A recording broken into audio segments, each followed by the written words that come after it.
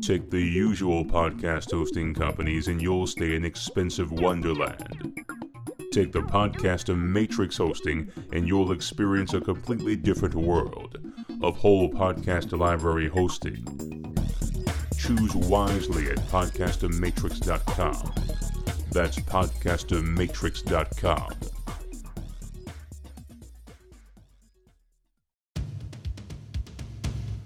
Welcome to the Pediatric Sports Medicine Podcast, hosted by me, Dr. Mark Halstead. I cover current hot topics and recent research in the world of the young athlete relevant to healthcare professionals. This is the Pediatric Sports Medicine Podcast. In order to better understand someone and how they came to be the person that they are, an origin story, so to speak, sort of like the way a hero or a villain in comic books is revealed to readers, can help make things more clear and hopefully the topic or character more interesting. My origin story may or may not have a great interest to our listeners, but it does involve our first guest of the podcast. I'm a Wisconsin Badger through and through. I spent 13 years in Madison, Wisconsin. I started there for my undergraduate degree and then stayed there for med school. I completed my residency and I served an extra year as chief resident in pediatrics at UW Children's Hospital. I finally left the mothership, so to speak, and I did a 2-year sports medicine fellowship at Vanderbilt University in Nashville. When I was an undergrad, I tried to keep interest outside of medicine, kind of keep my balance and keep me sane. So one of those things I did was being a DJ, and then I eventually became a program director and eventually a station manager for WLHA, now known as WSUM. It's the student radio station on campus at UW-Madison. I truly enjoyed being behind the microphone in our Thursday night 80 Music's block of shows, and they became very popular, and we developed a super loyal following. The idea of creating a podcast was very intriguing to me because it would allow me to get back behind the microphone, just in a slightly different role. Funny enough, my on-air name was The Doctor. I know it's cheesy, but obviously it foreshadowed my current profession. I actually thought in high school the type of doctor I wanted to be was actually a heart surgeon. I loved cardio activity. I liked it because I was a cross-country runner and track runner in high school, and I thought the heart was cool. As time went on, I knew that it wasn't going to be the best fit for me. I loved kids and working with kids, so I had a pretty good idea that being a pediatrician would be the way things go, and that was the case as I started med school. The medical school at UW-Madison had a heavy focus on training primary care physicians. During our first year in medical school, we were part of a program called GPP, or the Generalist Partners Program. It brought us out to clinics once a week, working with primary care doctors, but we also had a small group mentor who helped us with the logistics of taking a history and just learning overall what it was like to be a practicing physician. My mentor is our first guest for the program, Dr. Greg Landry. When I first met Greg, he was friendly, really down to earth. I thought it was great to be able to be paired with a pediatrician, but when I found out that he practiced both adolescent and sports medicine, and that it wasn't just orthopedic surgeons who were able to do sports medicine, I knew that pathway was what I was going to choose. Greg was a fantastic mentor to me in medical school and throughout my residency and beyond, and has been a very supportive colleague. I'm not sure if our paths didn't cross and I wasn't paired with him as my small group leader that I would be doing what I do today. Greg's teaching and mentoring, along with Dr. David Bernhardt, were the two individuals who were able to start molding the clay that has helped shape my career in pediatric sports medicine, and I'm really excited to have Greg on my first podcast today as an appropriate origin story for my career, as well as this podcast. But Greg actually can also be considered part of the origin story for pediatric sports medicine as a medical specialty, and we're going to explore that in this episode. I'm your host, Dr. Mark Halstead, and this is the Pediatric Sports Medicine Podcast. Our guest today is Dr. Greg Landry. Dr. Landry graduated from Indiana School of Medicine in 1980 and completed his residency in pediatrics in 1983 at the University of Wisconsin in Madison. Following a fellowship in ambulatory pediatrics, Dr. Landry joined the faculty of the UW Medical School in 1984. In 1988, he developed the first pediatric department-based primary care sports medicine fellowship in the country. He was one of 20 founders of the American Medical Society for Sports Medicine, and he served AMSSM as their secretary-treasurer from 1991 through 1995 and their president from 1997 to 1998. In 1992, he was chosen to be the United States team physician for the Winter Olympic Games and covered cross-country skiing and the biathlon in France that year. In 2001, the American Academy of Pediatrics awarded him the Thomas Schaefer Pediatric Sports Medicine Award for Lifetime Achievement in Pediatric Sports Medicine. For 31 years, he served as head medical team physician for the University of Wisconsin's athletic teams and a staff physician for the UW Hospital Sports Medicine and Fitness Center. He recently decided it was time to hang up his stethoscope and retired in 2017. Greg, welcome to the Pediatric Sports Medicine Podcast. Thanks, Mark. We talked about earlier in my introduction that this is kind of an origin story. It's an origin story for me as a podcaster. It's an origin story for me as how I got into my career and your influence in that. So tell me a little bit about yourself and how you got interested overall in medicine and sports medicine. My story is a little bit unique in that I decided I wanted to be a doctor fairly early in life. I knew I was always interested in science, and then I kind of liked the idea of helping people. And I can remember as early as 7 or 8 thinking that maybe I would want to go to medical school. The interest in sports medicine came much later. Sports medicine was essentially part of orthopedics for a long time, and I don't think I realized till fairly late in residency that sports medicine might be something I could do as a pediatrician. Yeah, it's kind of interesting when we talk about that because we typically think about sports medicine as being basically an orthopedics job, and even still, I think that's sometimes that perception, but it's helpful to kind of give us a little idea as far as, back when you started, how did that kind of transition to being a pediatrician, being a sports medicine doctor, how did that actually wind up occurring? One of the things that happened is that I had a lot of opportunities to do quote-unquote sports medicine as a pediatric resident. I got to help with pre-participation physicals for the varsity athletes. They enlisted the help of residents. They had an established annual sports medicine symposium that I attended as a resident. And then I had 2 important people in the community that kept encouraging me to do things related to sports medicine. The first was John Stevenson, who was then director of adolescent medicine. And then the other one was Bill Bartlett, who was in private practice and was a long-time head team physician for La Follette High School. And both of those guys kept encouraging me in that area during residency. Obviously, I know those names well. Those were influential people that I knew about from when I trained with you. Were there other people that kind of supported you along the way, kind of even more, like, say, kind of on a national standpoint? Yes and no. I mean, the Academy of Pediatrics had a committee on sports medicine and fitness. Of course, it's no longer called a committee, it's a council. Mm-hmm. That I think legitimized sports medicine as a subspecialty of pediatrics and an important area of interest for their constituency. I think that was an important thing for me to know about as a possibility. But I can't think of anybody. Well, actually, some of what happened is the head team physician was an orthopedic surgeon named Bill Clancy here, and he came in the mid-'70s and actually established a very good sports medicine program in the Department of Orthopedics. And unlike other areas of the country, he strongly encouraged my involvement and was a real important ally in helping me develop a faculty position. Yeah, I think that's important. I think if we're not getting that support from orthopedics, then probably what we do doesn't get valued or it doesn't really happen. I know I've certainly seen that along my career, is having certainly not only support from people like you, but the orthopedic surgeons that I've worked with along the way have been really influential of helping me grow my career too. So I think that's great. And I realize that it's also not that way everywhere in the country. There's places where primary care sports medicine practitioners are felt to be competitors, and they're not.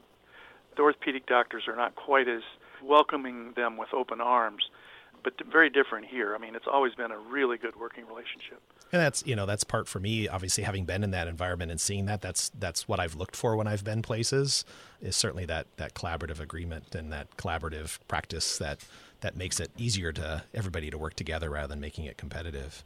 Yeah, we help one another. Yeah, exactly. Obviously, most of us that do sports medicine, we were athletes at some point. Tell me about your kind of career as an athlete. I grew up as a son of a coach.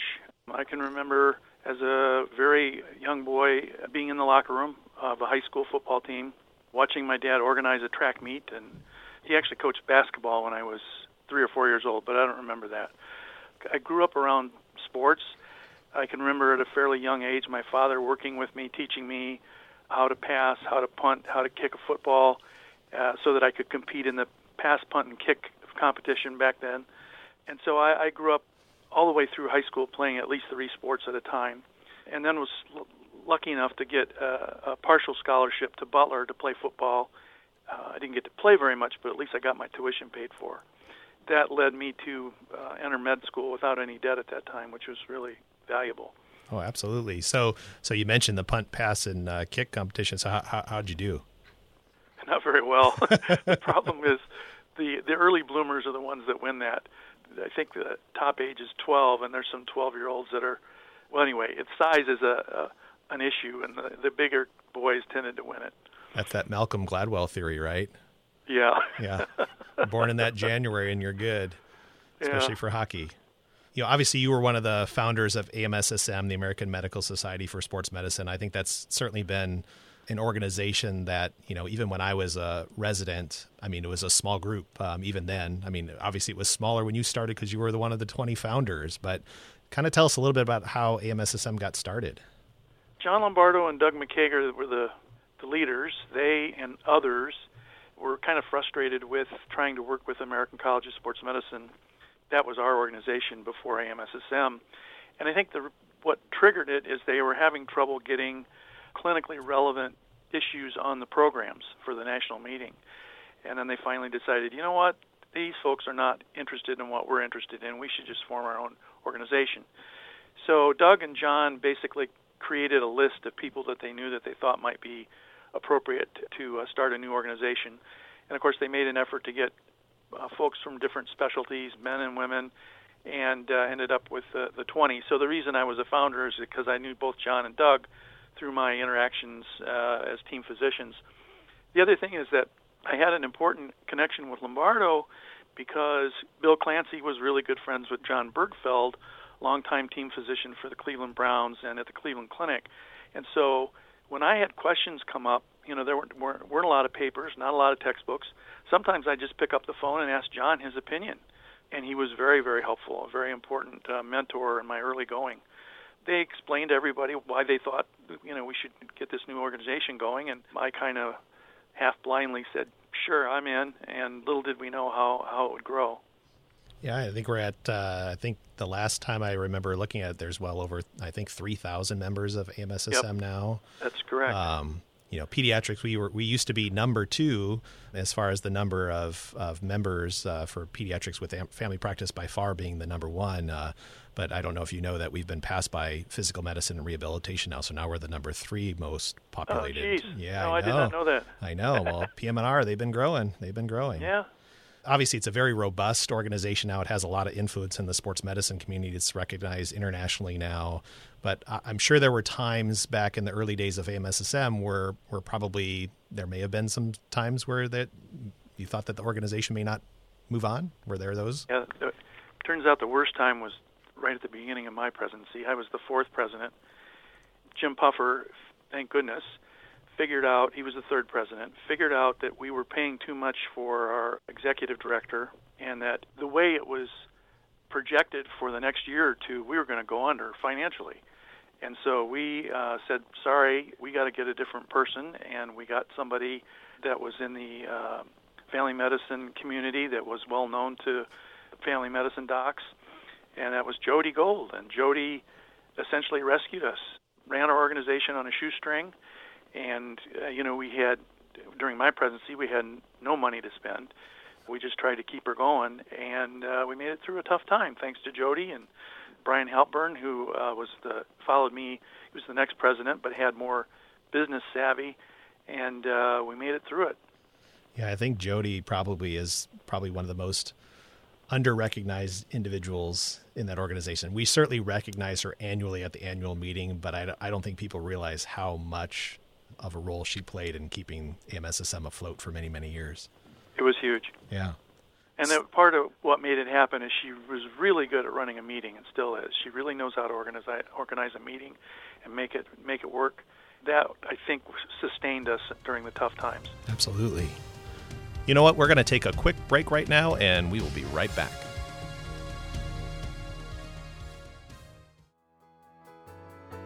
Make your podcast soar with the Editor Core. Editing podcasts can be rough. Everyone knows that you'll spend at least double the time you use creating the podcast when editing it. Then there's the control freak factor and the gotta get it right the first time. Well, it's time to shove all that out the door and make your podcast soar with the Editor Core. The Editor Core is a talented, experienced team of podcast editors that have edited tens of thousands of hours of podcast content, and they're ready for yours now. Check out editorcore.com because it's time to make your podcast soar. Editorcore.com. That's editorcore.com. pediatricsportsmedicine.com.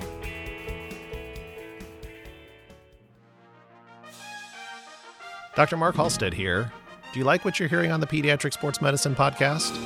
If you want to learn how your business, organization, or effort can benefit from my focused audience of professionals interested in pediatric sports medicine, connect with us and let's have a conversation.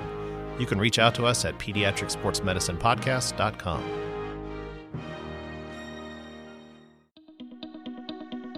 Thought about a career in voiceover? Need a great, cost-effective on-hold message for your organization or business? Don't know where to start?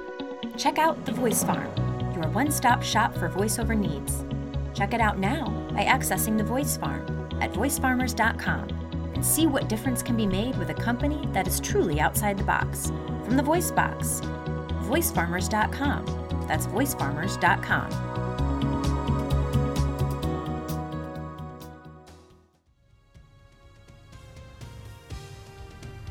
Hey everybody, welcome back to the Pediatric Sports Medicine podcast. We're happy to have you back with us with my guest today, Dr. Greg Landry, one of my mentors and teachers from the world of pediatric sports. So Greg, let's jump right back in. You created the first pediatric sports medicine fellowship in the nation. And so, there's been a lot of successful pediatric sports medicine physicians who've come from training from there. So is there some secret at UW that you have as far as how that worked? Serendipity at its best. Phil Farrell, who was then chair of pediatrics, told me, he called me into his office and said, I have some hospital money kind of left over, and I think we should use it to start an adolescent sports medicine fellowship. I said, really? I said, sure, let's do it. It was his doing to get it started. He kind of wanted to combine it with adolescent medicine, I think, in part to justify it to the hospital, but that's where it all started. And then the reason why I think the fellowship was popular right from the get-go is that we had this reputation that Clancy had already created of good sports medicine. A lot of what we needed for the fellowship was already in place in orthopedics. We had conferences, we had the annual symposium, we had really good musculoskeletal radiologists, we had great physical therapy. Everything that we needed was in place, and that's why I think it did fairly well right from the get-go. Yeah, I'd love to put together a family tree sometime of basically looking at that lineage from UW and all the people who have either done training there residency-wise and have gone on to be sports medicine physicians, or those that have done the fellowship there, and then their influence over pediatric sports medicine. I think it's a pretty impressive tree. Yeah, if you included residents, because as soon as Bernhardt came on board, then it became, I think we were the first peds department that had 2 pediatricians doing sports medicine. Then we attracted more residents, and if you include all the residents, we got a pretty good number of people. Yeah. You were a physician with UW Badgers, go Badgers, for 3 decades. Kind of give me some of your high points of stuff that you experienced over those 30-plus years, and was anything kind of not so great? One of the things I always knew, but it's fun to win. There are fewer injuries when you win.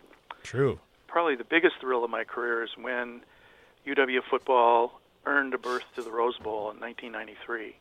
We knew we were getting better, but we weren't sure we were good enough to win the Big Ten. And to clinch a tie with Ohio State in our last game, which interestingly enough occurred in Japan, knowing that we were going to go to the Rose Bowl and hadn't been there for a long, long time, and then go and win the dang thing, that was such a thrill.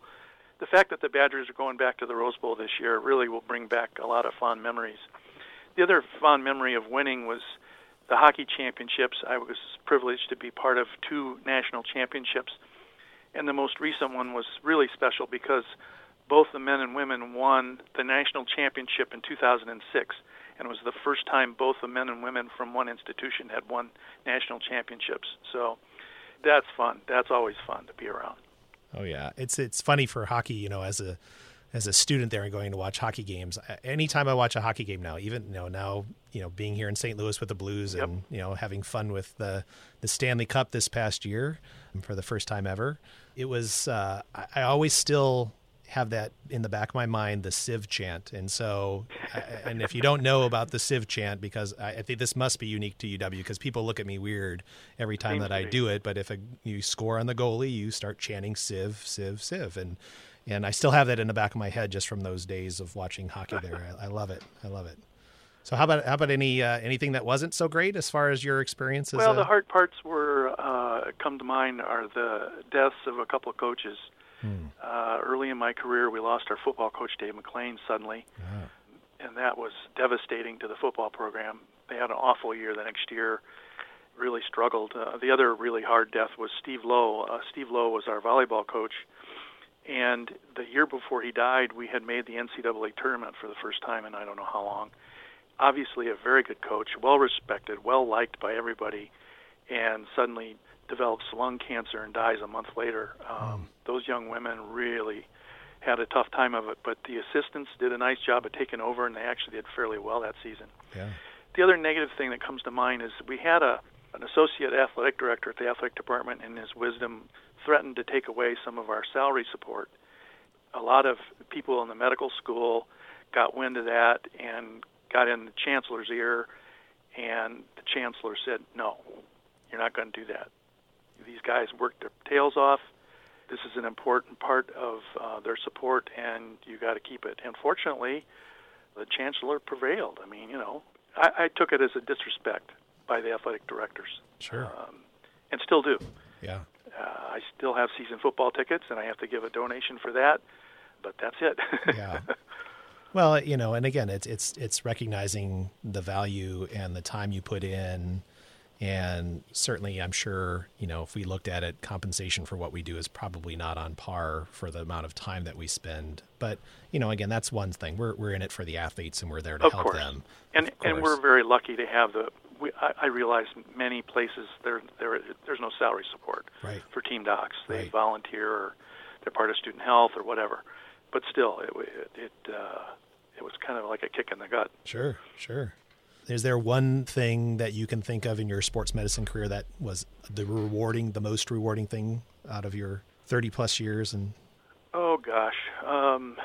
There is no one thing that stands out. It's fun to watch people succeed. It's fun to help an athlete at any level do what they want to do and do it well because you help them.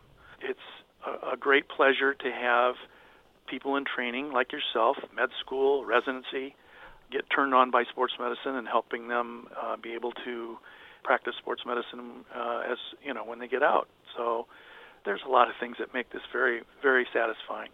We can talk about injuries now and from a pediatric standpoint. So, the injuries themselves haven't changed, so to speak. The same injuries have been around. We talk about epidemics of things like ACL tears in pre-adolescent kids now, and anything that strike you now that's different now in sports medicine and injuries now in 2020 compared to when you may have started in practice, or even just your thoughts on the explosion of the youth sports industry? Well, I think we're seeing more overuse injuries.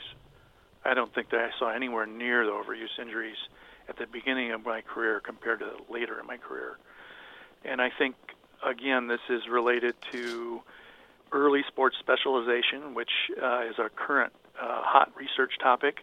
And fortunately, they are beginning to show that kids that specialize early are at higher risk for overuse injuries, burnout, a lot of negative things.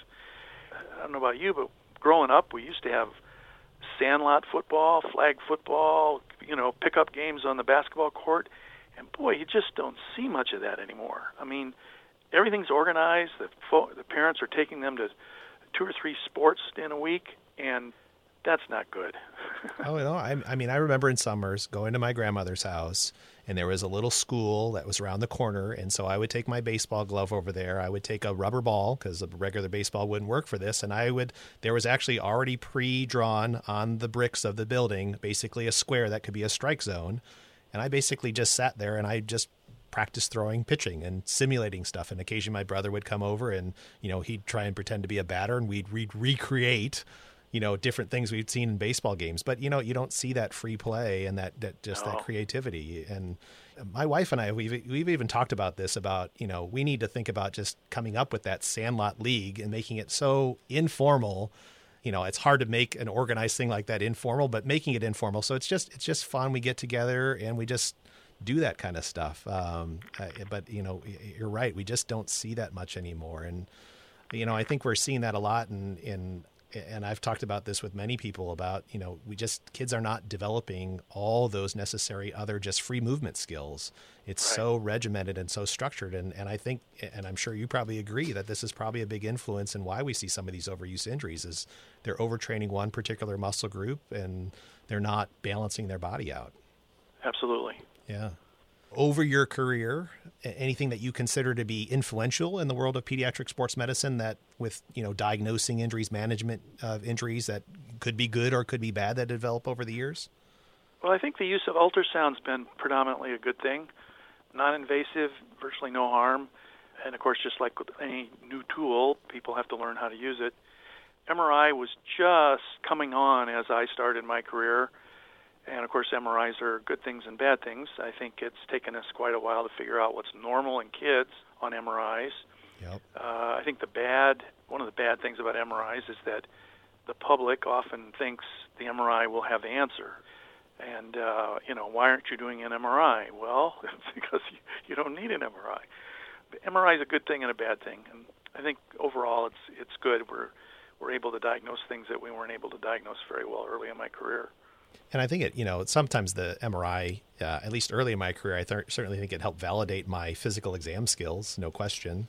Not that that's the right way to do that, is to do a test just to verify my physical exam skills. But I mean, that's part of the thing that I love about sports medicine, and I've loved all along, is that it's a lot of what we can figure out is just by talking to the patient and putting your hands on them. And if you're good about doing those two things, you could probably figure out the vast majority of things in sports medicine, regardless of all the imaging. Yes, the imaging is necessary at some points, but that's probably the coolest thing about what I do is I love being able to talk to patients and being able to put hands on them and figure out what's wrong. Yeah, I agree. Yeah. So I want to talk about something a little bit more controversial. So you were with Bill Meehan, Dr. Bill Meehan. You were one of the co-lead authors on the American Academy of Pediatrics statement on tackling in youth football. And this got a lot of controversy because the statement itself did not outright come out and say that tackling in football in youth should be stopped or giving a specific recommendation for an age. We know that there's been some surveys done of pediatricians who at least over 70% said they wouldn't let their kids play football, and even a greater percentage supported age restrictions on tackling. I didn't actually even know about this until this came across later on, but apparently even the AAP back in the 50s had recommended against tackle football. Once those statements are retired, I don't think many of us have that institutional recollection of that type of stuff, but that was out there. So some felt that the statement that came out was reversing that recommendation. So do you have any comments about the statement? I know some people have probably misinterpreted a little bit what the conclusions were, and I think that's probably part of it. But since you were one of the lead authors, kind of give me your thoughts. Well, first of all, obviously, Bill and I didn't know about the statement back in the 50s, or we would have included it in the statement.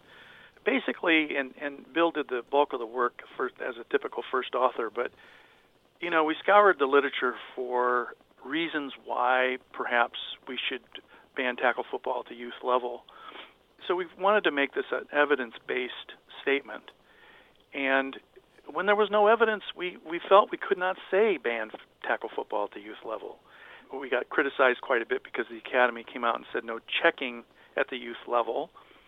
But it turned out that was well studied, and there was good evidence to support that recommendation, and that's why the Academy made that recommendation. No such thing in tackle football. Just very, very little information to help guide a decision regarding tackle football. Now, I do want to comment on the fact that so many pediatricians are saying they wouldn't let their kid play tackle football. One of my takes on this is that the media is reaching everybody, including doctors. Doctors don't realize how much they get influenced by the media. The media sensationalizes anything that will evoke emotion. And so as soon as something comes out about CTE or something negative about football, man, that gets lots of attention. Just because 70% of the pediatricians say that doesn't mean that I think a group of experts should necessarily go along with them. I think we have committees and councils and groups to make statements to help guide the care of our children, but I don't think we're obligated to do what the majority of the pediatricians think. On a side of that, I'm curious what you would think is, even if the AAP did come out with a recommendation saying that, we should not be doing tackle football before the age of 14. just kind of your gut, just over your lifetime of dealing with this and a statement like that, how much do you think that would actually change things in the sport of football? Not right away, they wouldn't. I mean, these statements, first of all, I'm not sure all the pediatricians read them. And if they do, they're not real anxious to change what they do or what they say. I don't think it'd have a huge influence. People are beginning to poo-poo tackle football already, and there's some good reasons for that. But I'm skeptical that it would have that big impact, at least initially, anyway. I think it's kind of interesting. I did a talk on this recently, Greg, where I looked at some of the statements that we have done at the AAP, where we've made some very specific recommendations. So we've recommended against that. We completely oppose boxing in youth, but yet there are still national rankings of 8 and 9 and 10-year-olds in the world of boxing out there. So clearly we haven't gotten that to work. Right. We've recommended against, and the AP statement is below the age of 15 for checking in hockey, yet the recommendation by USA Hockey is 13 and under. So they still haven't really kind of moved that up. We didn't recommend against heading in soccer, yet US Soccer already came out with their recommendations to ban that. We've already seen a 10% decline in football without the AAP recommending participation in football, without us recommending that. So I'm almost wondering if we maybe shouldn't make recommendations and let the public decide on their own, because clearly when we've made recommendations, they haven't really followed them to a T. Seems like it. And it just seems like we may be better off just kind of letting things happen the way they are. I totally, and I get where people are coming from with this as far as the whole tackle football thing. I mean, and I think probably a lot of people who criticize this statement talk about the common sense component. It's not good thing and good practice to hit your head repetitively. We all know that. I certainly think that that's something that definitely we can all agree on, but I still think we still need to figure stuff out. I don't think we need to, go through the 30-year long study and try and figure it out. But I certainly think in the standpoint of stuff, I think common sense hopefully will prevail. But everybody. Well, and I think part of the problem is the game has changed. My colleague John Wilson said he watched video of the 1963 Rose Bowl, Wisconsin. Who'd they play in? I don't know who they played in '63, but anyway, he said it was a different game. There was no leading with the head. The tackling was very different.